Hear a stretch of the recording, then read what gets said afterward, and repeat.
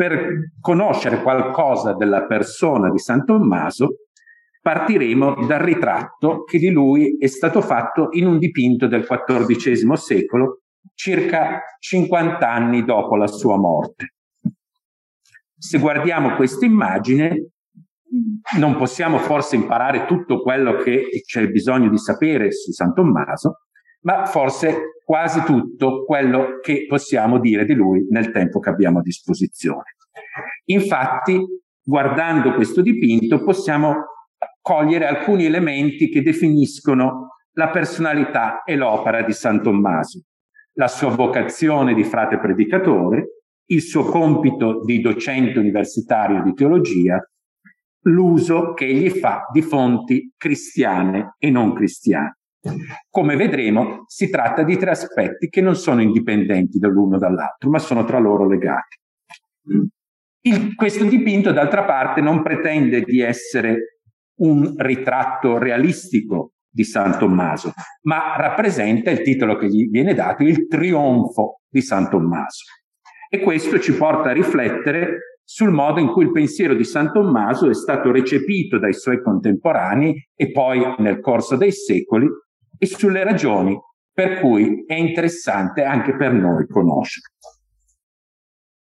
Il dipinto di cui parliamo si trova a Pisa, nella chiesa di Santa Caterina di Alessandria, che era annessa a un convento di domenicani. Lo troviamo sulla parete sinistra della chiesa. Si tratta di un dipinto a tempera su una tavola di dimensioni notevoli, circa 4 metri di altezza per 2 metri e mezzo di larghezza. Sull'identità dell'autore gli storici hanno discusso molto.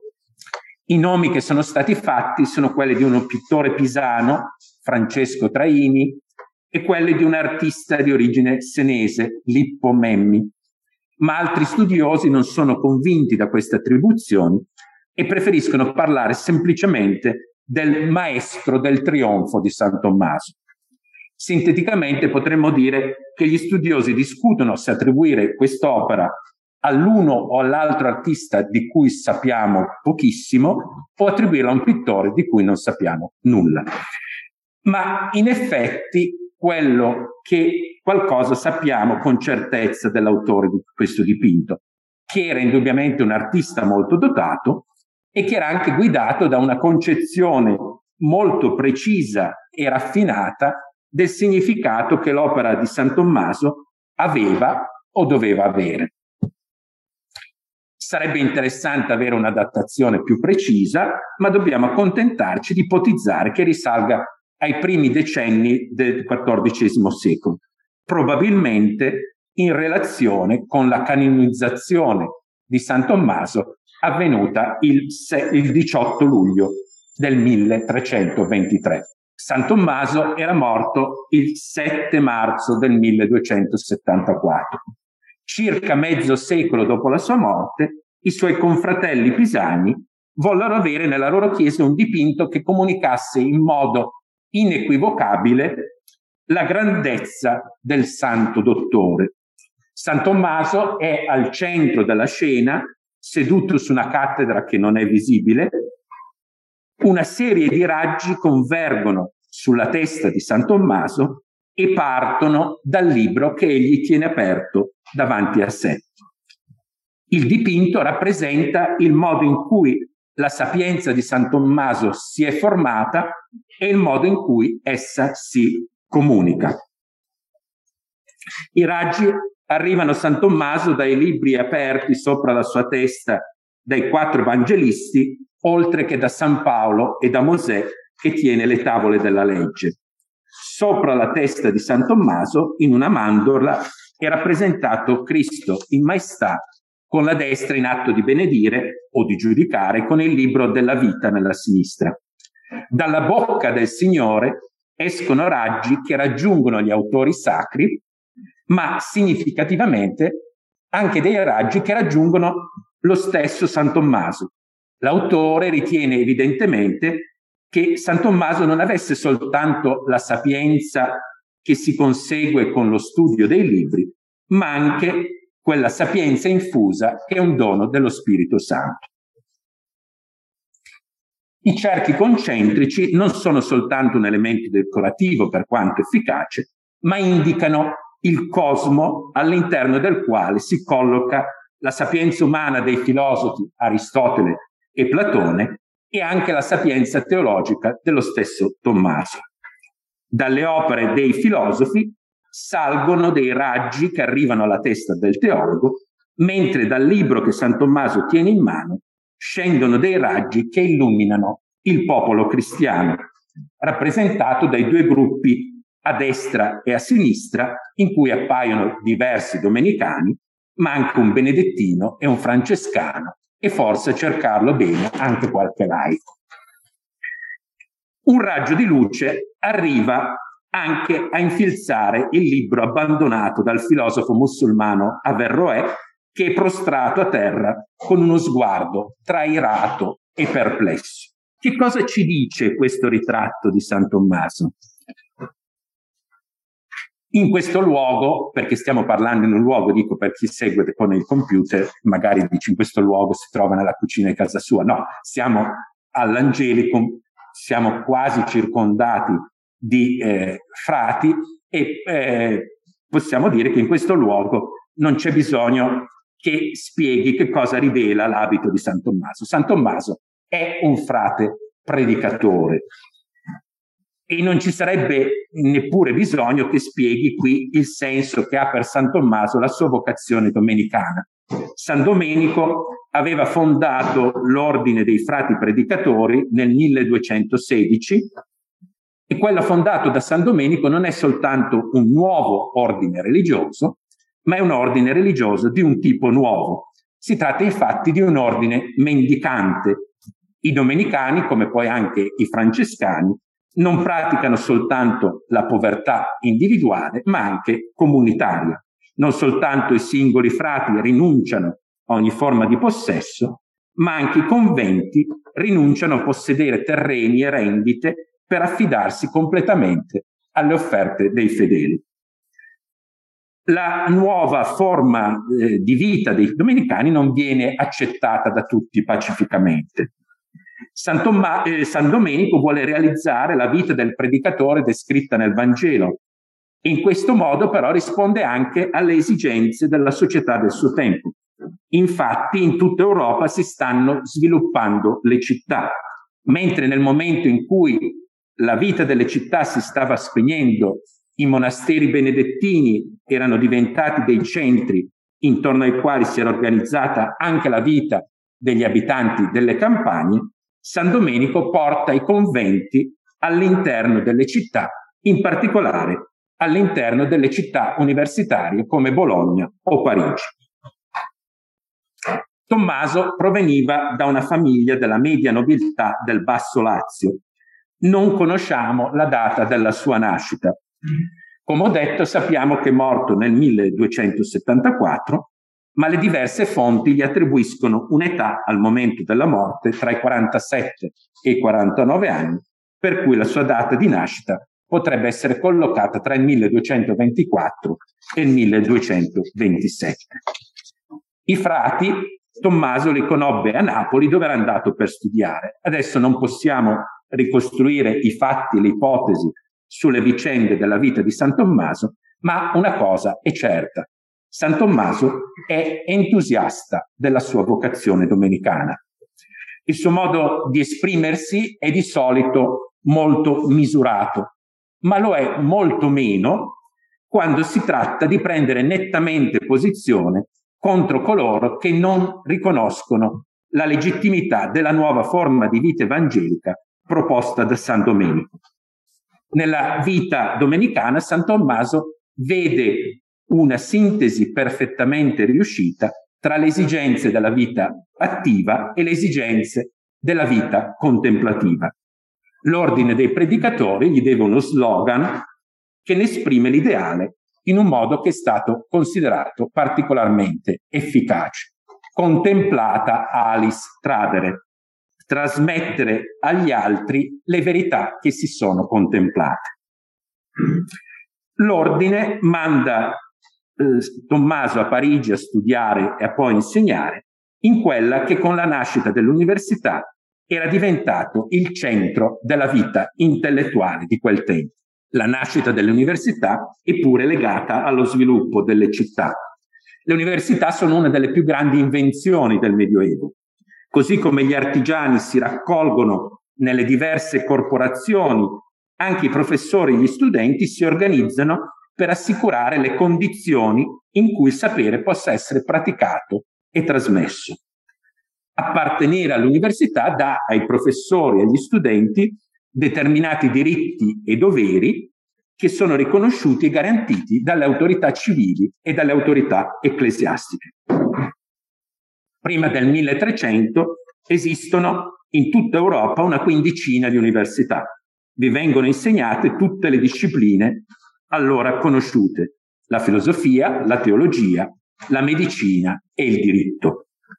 L'Università di Parigi in particolare diventa il centro più importante per lo studio della teologia e ha un legame diretto con la sede apostolica. I papi assegnano all'università un ruolo importante per il bene della Chiesa. San Tommaso passa 2 periodi importanti della sua vita a Parigi, dove tiene la cattedra di teologia assegnata ai frati predicatori. Arriviamo così al secondo aspetto del ritratto che vediamo a Pisa, ed è opportuno che guardiamo più da vicino i libri che San Tommaso tiene in grembo. Nel primo di questi 4 libri si leggono le parole "In principio creavit Deus celum et terram, terra autem erat in anis et vacua". Sono le parole con cui inizia la versione latina della Vulgata del libro della Genesi e quindi tutta la Bibbia. I 2 libri seminascosti sono scritti in caratteri diversi da quelli latini. È probabile che l'autore del dipinto voglia riferirsi al testo ebraico dell'Antico Testamento e al testo greco del Nuovo Testamento. In questo caso dovremmo dire che l'autore si aspettava da San Tommaso più di quello che San Tommaso era in grado di offrire, perché San Tommaso non conosceva il greco e tantomeno l'ebraico.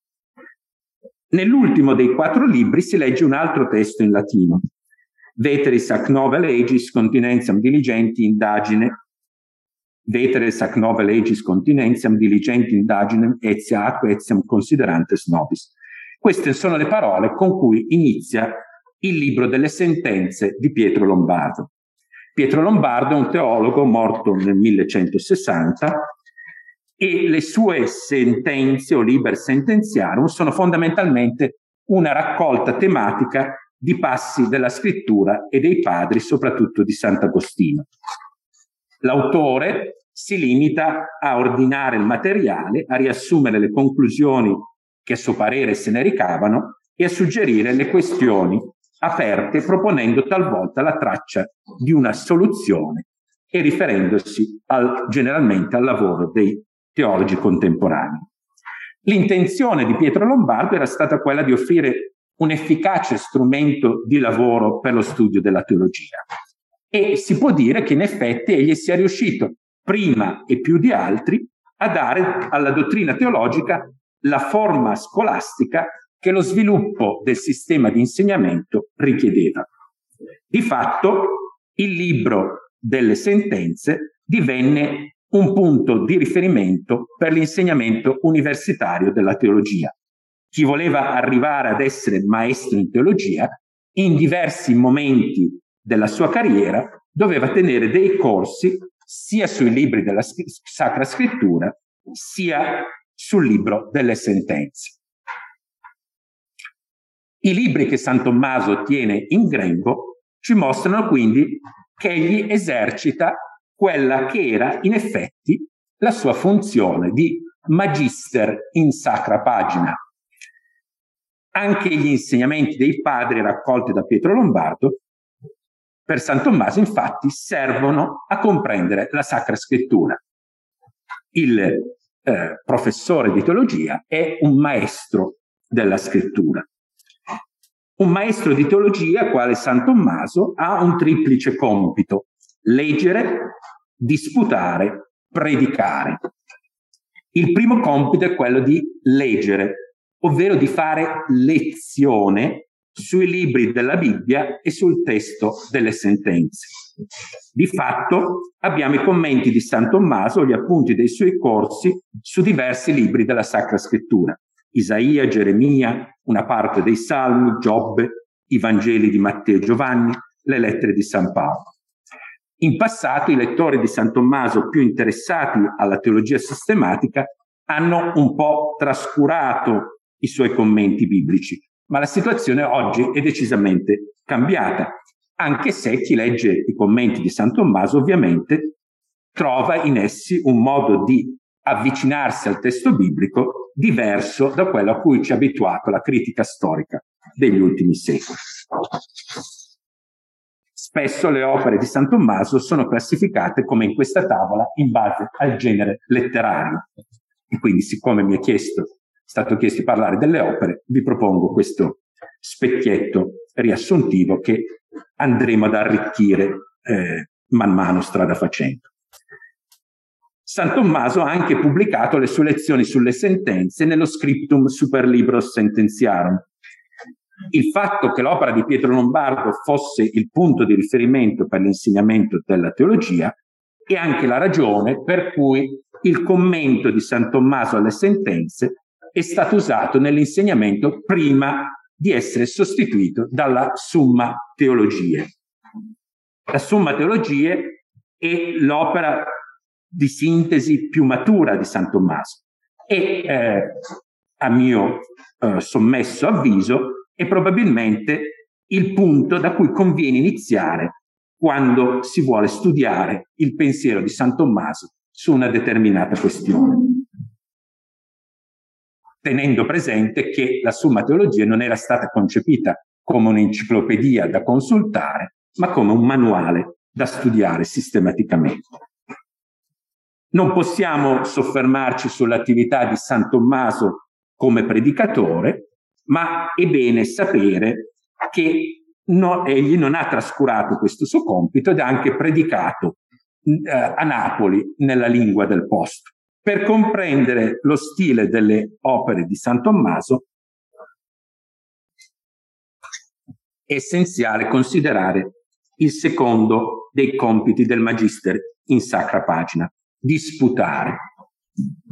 La disputatio non è una qualunque discussione, un qualunque scambio di argomenti, ma è un dibattito regolato da precise norme. Fondamentalmente si tratta di trovare, di formulare una domanda a cui si può dare una risposta affermativa o una risposta negativa. Per esempio, l'anima umana è immortale? Domanda. Sì, è immortale. No, non è immortale. Per rispondere a questa domanda bisogna esaminare sia gli argomenti che si possono portare a sostegno della risposta affermativa, sia gli argomenti che si possono portare a sostegno della risposta negativa. Nelle università medievali venivano organizzate delle dispute in cui il magister e i suoi collaboratori dovevano mostrare di essere capaci di sostenere una tesi respingendo gli argomenti a sostegno della tesi opposta. Gli argomenti si basavano generalmente su un passo della Bibbia o di qualche altro testo ritenuto particolarmente significativo.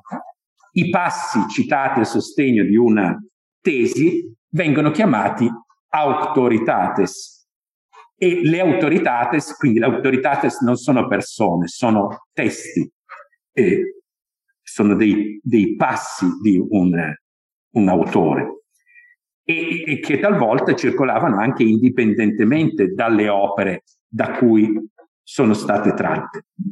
Per questo chiedersi come San Tommaso usa determinate autoritates non è la stessa cosa che chiedersi come egli interpreti il pensiero degli autori a cui quelle sentenze sono attribuite. Che senso ha allora questo uso delle autoritates che, diciamo, colpisce chiunque apre un'opera di San Tommaso? Le autoritates non chiudono la discussione, ma non hanno neppure soltanto una funzione puramente decorativa. Piuttosto dobbiamo dire che le autoritates incoraggiano la discussione orientandola in un certo modo. Questo si vede anche spesso con le autoritas tratte dalla Bibbia, diciamo. San Tommaso trae da certi passi della scrittura delle conclusioni che in qualche modo diremmo rappresentano una reale interpretazione del testo biblico, ma non sono neanche così, diciamo, evidenti a ciascuno che legge quel testo. Quindi le autoritates bibliche o anche quelle non bibliche, come dire, non fermano il pensiero, lo fecondano. Il risultato di una questione disputata poteva essere trascritto e preparato per la pubblicazione, mentre in alcuni casi il tema era scelto dal maestro stesso che dirigeva la disputa, in altri casi le questioni erano sollevate dai presenti e potevano riguardare qualsiasi tema. Si parla per questo di questiones quod libetales. San Tommaso ci ha lasciato una raccolta di questioni di questo secondo tipo e anche raccolte di questioni su vari temi. Sono questi i testi in cui approfondisce maggiormente la discussione di certe questioni, ma bisogna tenere presente che lo fa nel contesto dei dibattiti a lui contemporanei. Per intendere correttamente quello che dice, per esempio, quando parla della conoscenza nelle questiones de veritate, bisogna considerare le posizioni discusse in quegli anni all'Università di Parigi. Cioè non è detto che San Tommaso risponda alle nostre domande immediatamente, certamente risponde alle domande che erano discusse nell'ambiente universitario parigino in quel caso. Per San Tommaso la questione disputata non è soltanto un esercizio accademico comunemente praticato, ma riflette una forma di pensiero che gli è profondamente familiare. Di fatto San Tommaso ripropone la struttura della questione disputata ovunque nelle sue opere, non soltanto in quelle che sono questioni disputate, anche là dove non ce l'aspetteremmo, come per esempio nel commento ai testi biblici. Talvolta trova una questione disputata anche all'interno della scrittura. Perché questo? Perché questa familiarità di San Tommaso con la questione disputata? San Tommaso fa proprio l'ideale di conoscenza scientifica delineato da Aristotele ed è fondamentale tenerlo presente quando si leggono le sue opere. Conoscere scientificamente, per Aristotele e anche per San Tommaso, significa riportare un fenomeno al principio che lo spiega. E insegnare, per San Tommaso, vuol dire anticipare l'ordine che la scienza compiuta deve esibire. Prima di essere insegnata, la verità deve però essere scoperta. E per arrivare alla conoscenza della verità, secondo Aristotele, occorre innanzitutto esaminare le opinioni espresse su un certo tema da persone autorevoli e valutare le eventuali difficoltà di queste diverse posizioni. La pratica della questione disputata traduce questa convinzione di Aristotele che San Tommaso condivide pienamente. Da Aristotele San Tommaso non ha imparato soltanto qual è l'obiettivo della conoscenza scientifica e qual è il metodo della ricerca. Aristotele, come sappiamo, è stato uno dei più grandi filosofi dell'antichità e ha dato contributi fondamentali in quasi tutti i campi della filosofia e della scienza. Per molti secoli le sue opere erano rimaste in gran parte sconosciute ai cristiani europei che non sapevano il greco. Nel corso del XII e del XIII secolo le opere di Aristotele vennero a mano tradotte in latino insieme agli scritti di altri autori greci e arabi. La diffusione di queste traduzioni è un fenomeno imponente nella cultura medievale. ed è legato anch'esso allo sviluppo dell'università. Alcuni cristiani avevano guardato con preoccupazione alla diffusione di queste opere, ma alla fine esse arrivarono a costituire il punto di riferimento per l'insegnamento universitario.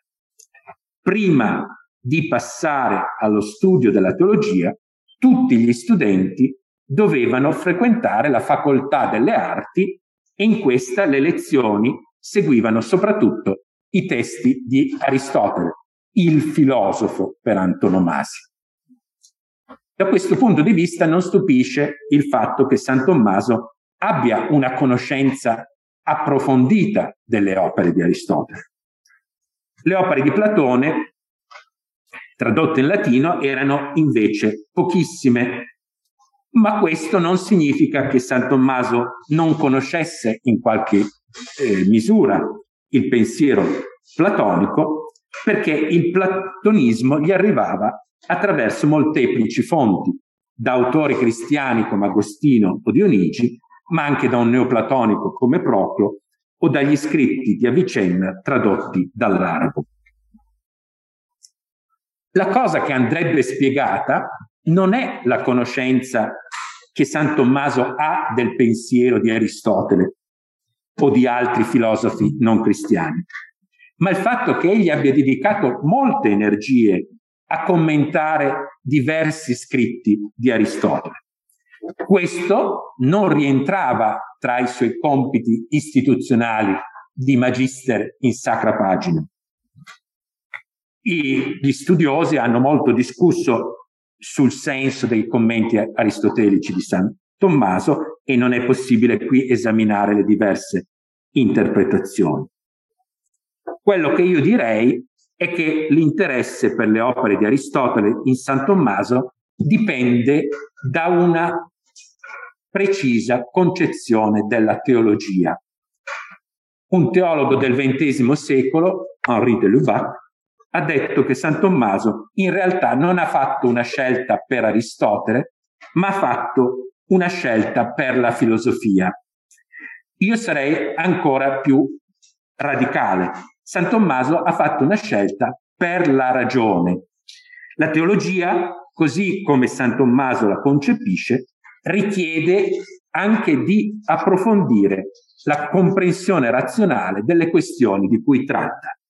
E in questo senso potremmo dire che la teologia, come San Tommaso la intende, non soltanto presuppone una filosofia che si forma indipendentemente da essa, come di fatto la filosofia antica si è sviluppata indipendentemente dall'annuncio cristiano, ma richiede che la teologia stessa sviluppi una riflessione razionale in un modo che noi diremmo essere proprio della filosofia.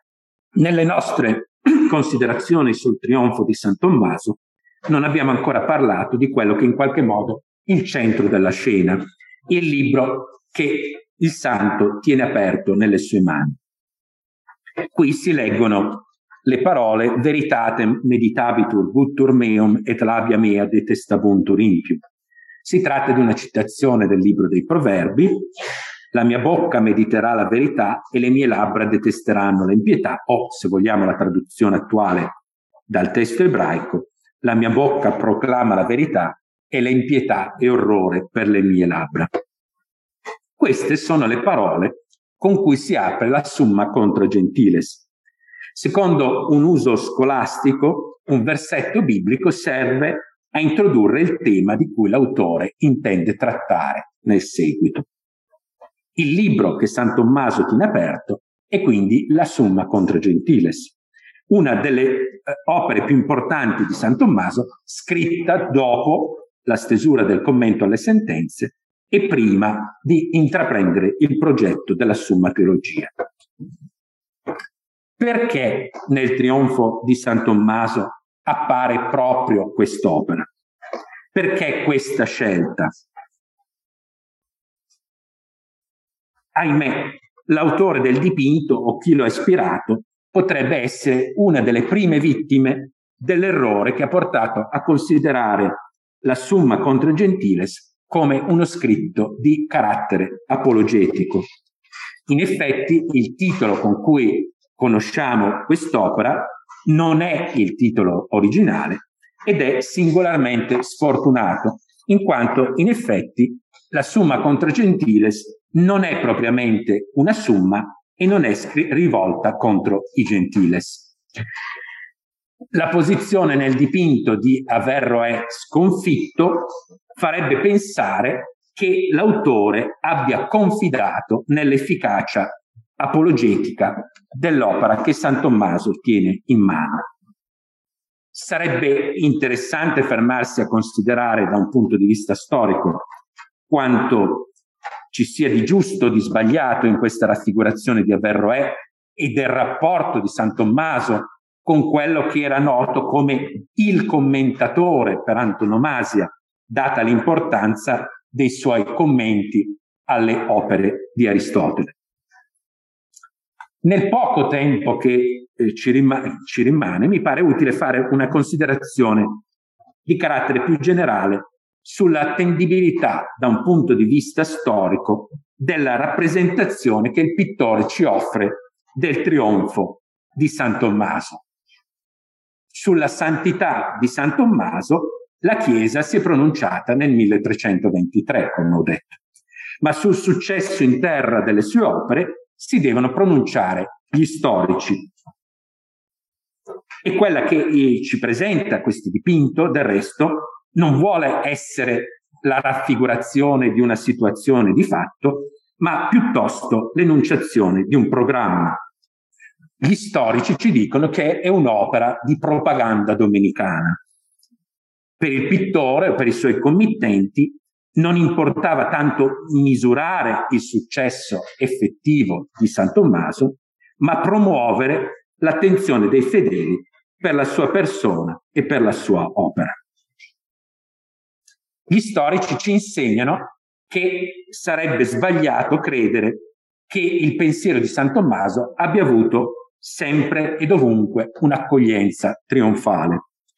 Soprattutto occorre differenziare i diversi momenti della recezione del pensiero tommasiano anche all'interno della Chiesa cattolica, come la condanna dopo la sua morte di alcune tesi che riflettono il suo insegnamento, le polemiche tra sostenitori e avversari di San Tommaso, la canonizzazione, il successo del pensiero di Duns Scoto, l'utilizzazione della teologia tommasiana al Concilio di Trento, la proclamazione di San Tommaso come dottore della Chiesa da parte del Papa San Pio V nel 1567, poi la riproposizione di un tomismo più filosofico con la Aeterni Patris di Leone XIII nel 1879 e così via.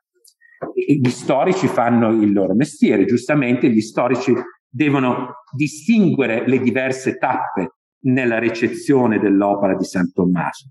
Non c'è dubbio però che nel corso dei secoli la teologia di San Tommaso sia arrivata ad avere un posto peculiare all'interno della Chiesa cattolica.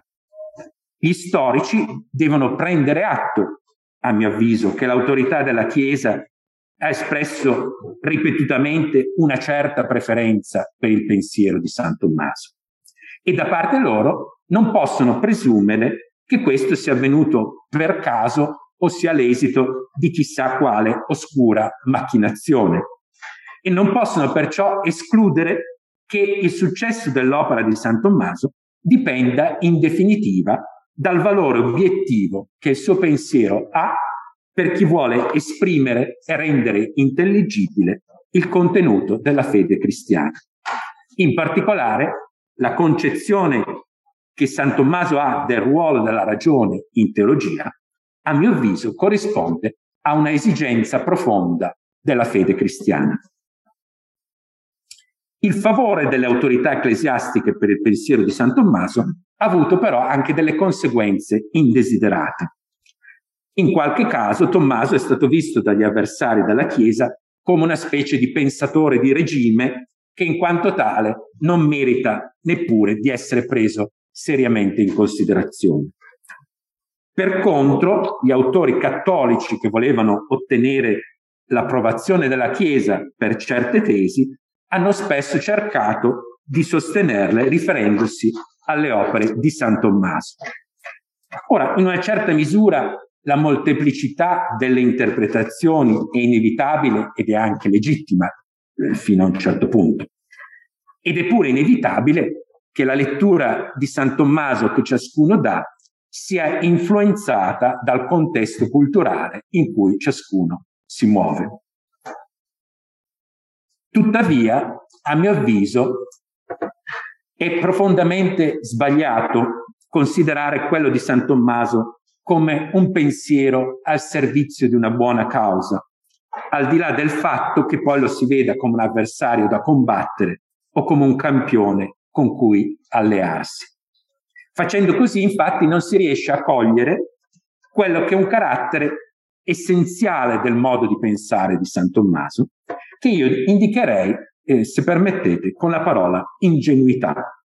San Tommaso dice quello che dice perché lo ritiene vero e non perché pensa che sia bene dirlo per qualche altra ragione. Questo sguardo ingenuamente interessato alla verità non può essere semplicemente presupposto dal lettore moderno, ma deve essere in qualche modo riconquistato. Per questo una lettura proficua delle opere di San Tommaso richiede in qualche misura un approccio diverso dalla pura e semplice ripetizione delle sue parole. E per questo è necessario innanzitutto un'attenzione filologica al testo e al contesto in cui San Tommaso lavora. In ogni caso, non è mai scontato, e non lo è in particolare per il lettore moderno, che ci si trovi nella posizione che è quella di San Tommaso, di un uomo interessato alla ricerca della sapienza. Ho detto che nel dipinto del Trionfo chi ha messo in mano a San Tommaso una copia della Summa contra Gentiles probabilmente pensava a quell'opera come uno scritto di carattere apologetico. Sarebbe bello pensare però che l'autore del dipinto, chi lo ha ispirato, abbiano tenuto presente il contesto che giustifica per San Tommaso il riferimento al versetto biblico citato. Conoscere la verità e combattere l'errore sono i due aspetti del compito del sapiente. E San Tommaso, all'inizio della Summa contra Gentiles, ce lo ricorda perché ci dice che quello è il compito che egli ritiene di avere. Lo fa con un accento di partecipazione personale, altrimenti insolito nelle sue opere, anche se significativo che per esprimere quella che in qualche modo è una sorta di confessione, San Tommaso usa, come spesso fa, le parole di un altro, in questo caso Sant'Ilario. Sono consapevole che il compito che Dio ha affidato alla mia vita, o comunque il mio compito principale, è di parlare di Lui con ogni mia parola e ogni mio pensiero. Il compito e la passione di San Tommaso è parlare di Dio.